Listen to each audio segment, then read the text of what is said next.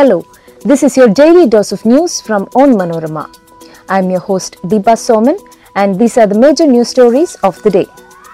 Yashwant Sinha chosen opposition's joint candidate for the presidential election.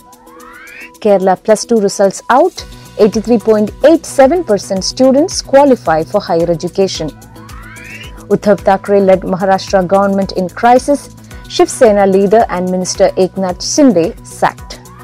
Crime branch quizzes actor Siddique over actor assault case. Protesters attack Indian embassy yoga event in Maldives over prophet remark.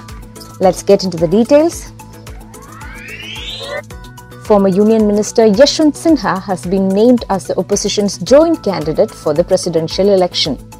Sinha said on Tuesday that he will step aside from the Trinamool Congress to work for the larger national cause of opposition unity through his social media page. The development comes a day after TMC Supremo and West Bengal Chief Minister Mamata Banerjee reportedly proposed his name as the joint opposition candidate. Sinha tweeted that he is grateful to Mamata for the honour and prestige she bestowed on him and the time has come for him for a larger national cause for which he should step aside from the party.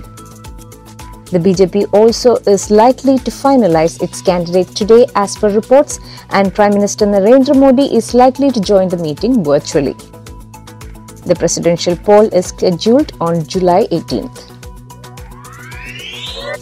The Kerala Plus 2 results of the year are out and a total of 3,02,865 candidates, which is 83.87% of the students who took the Class 12 final examinations, a total of 3,61,091 students had appeared for the exam. The results were announced by General Education Minister V. Shivankutty on Tuesday.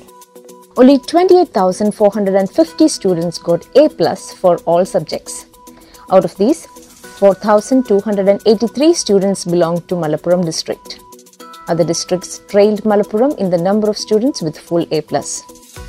Kozhikode topped the districts with the highest pass percentage of 87.79% and Wayanad recorded the least pass percentage 75.07%. The Uddhav Thackeray-led Maharashtra government is in a crisis with nearly 24 MLAs of the Shiv Sena led by Minister and Senior Leader Eknath Shinde rebelling. The Chief Minister has sacked Shinde from the cabinet and as the party's chief whip.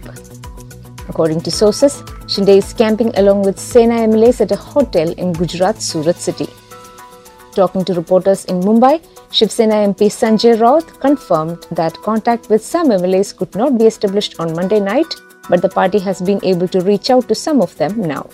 However, he did not elaborate on the number of MLAs who had gone incommunicado along with Shinde. Before we move on with the rest of the news, here is a quick reminder to check out Onmanorama's other podcasts, Wacky News and Newsbreak. Wacky News is a collection of weirdest news from across the globe, and Newsbreak is the clutter-free explainer about the news of the week. These shows are available on all podcast platforms. Now, back to daily news dose.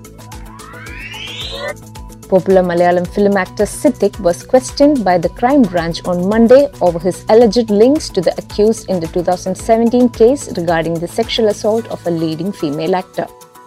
Shobhana, mother of the first accused Pulsar Suni, had told the police earlier that her son had conveyed to her that a conspiracy meeting was held at a hotel prior to the crime on February 17th and a person named Siddique participated in the meeting.